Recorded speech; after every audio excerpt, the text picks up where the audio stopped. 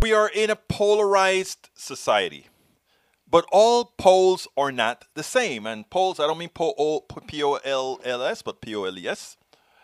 All polls are not the same. There are good polls, there are bad polls.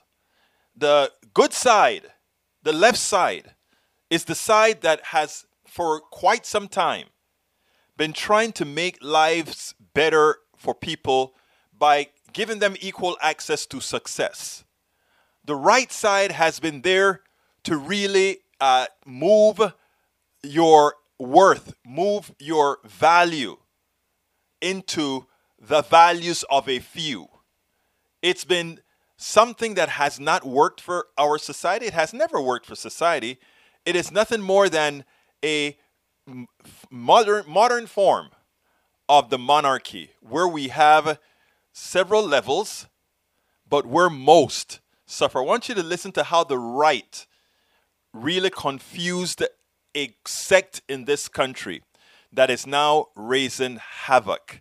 And we have a repentant participant that will explain how they did what they did. Frank Schaeffer, director and author of several books, including Why I Am an Atheist Who Believes in God. For people who don't know who Paul Weyrich is and aren't familiar with him, let me just play him real quick. This is a very short soundbite. Let's let him be heard. Now, many of our Christians have what I call the goo-goo syndrome.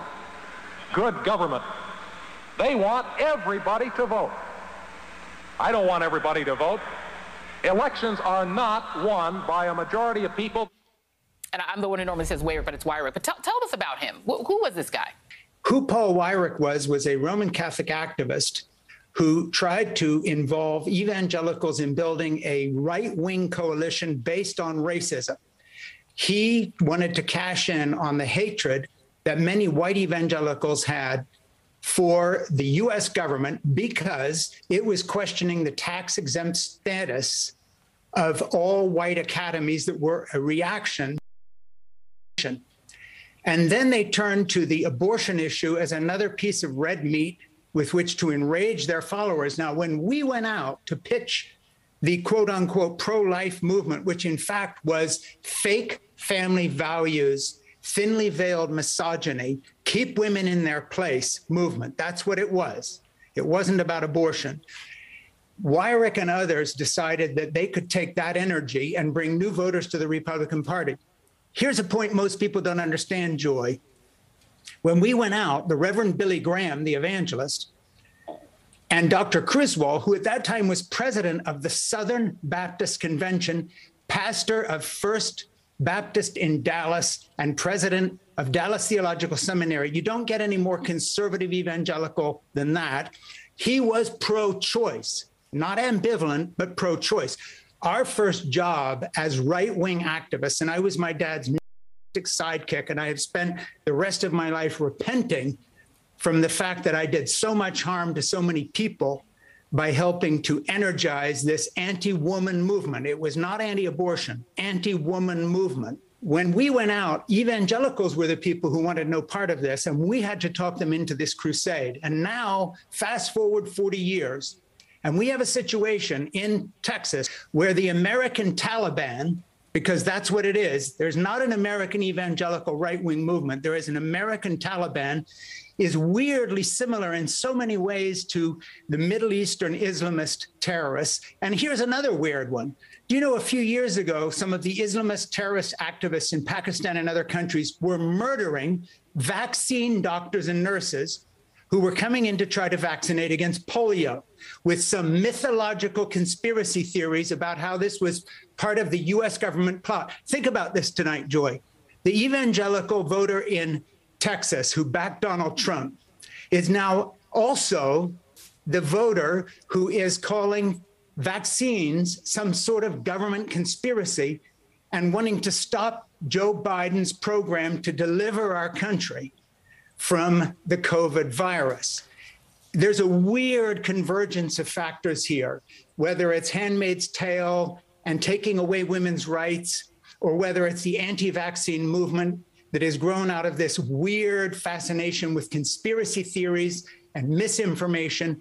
Wherever you touch it, the evangelical movement is no longer the one that my dad and I tried to talk into radicalism, and sadly were too successful in doing back in the 70s. There is no evangelical political movement. There is a new American Taliban, and their goal is theocracy, which means to take our religious beliefs, which for them are Old Testament law, not Christianity, and force secular Americans, non-evangelical Americans, progressive Americans, women, people of color into that box.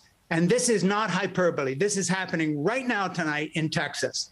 This is happening right now with the people dying of COVID, children dying of COVID, because pro-lifers have seen fit to stand against Joe Biden's vaccine as a way to own the lids. And their price is to be literally bioterrorists. And I'm just going to put this up before we go. I'm just going to show this photo once again. We've showed it on the show before. Remember, the anti-mask, sort of wing of the far right that you're seeing now, they were pro-mask at a time when it wasn't even necessary, because AIDS had nothing to do with airborne viruses. But they were like, put your kid in a mask. Let's just remember who we're dealing with.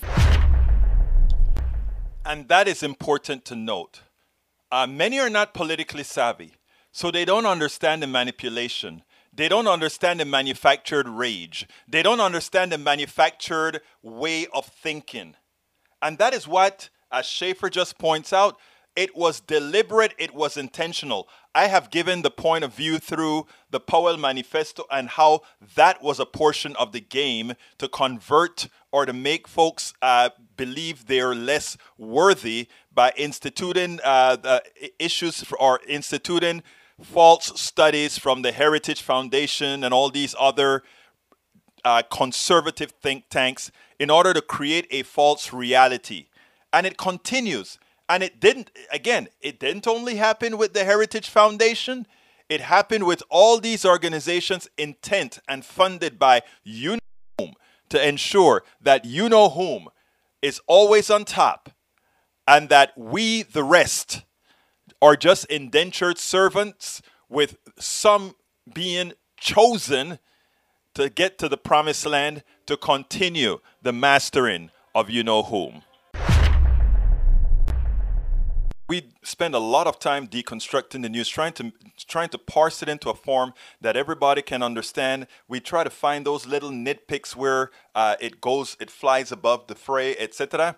If you really like these videos that we do, I want to ask a big favor. Please go ahead, number one, subscribe to our channel, and number two, please join if you can. Thank you so kindly for watching. Keep watching. Please remember to share. We must populate the entire internet with our progressive message, a message that we know is what most Americans say that they want. So help us, please join.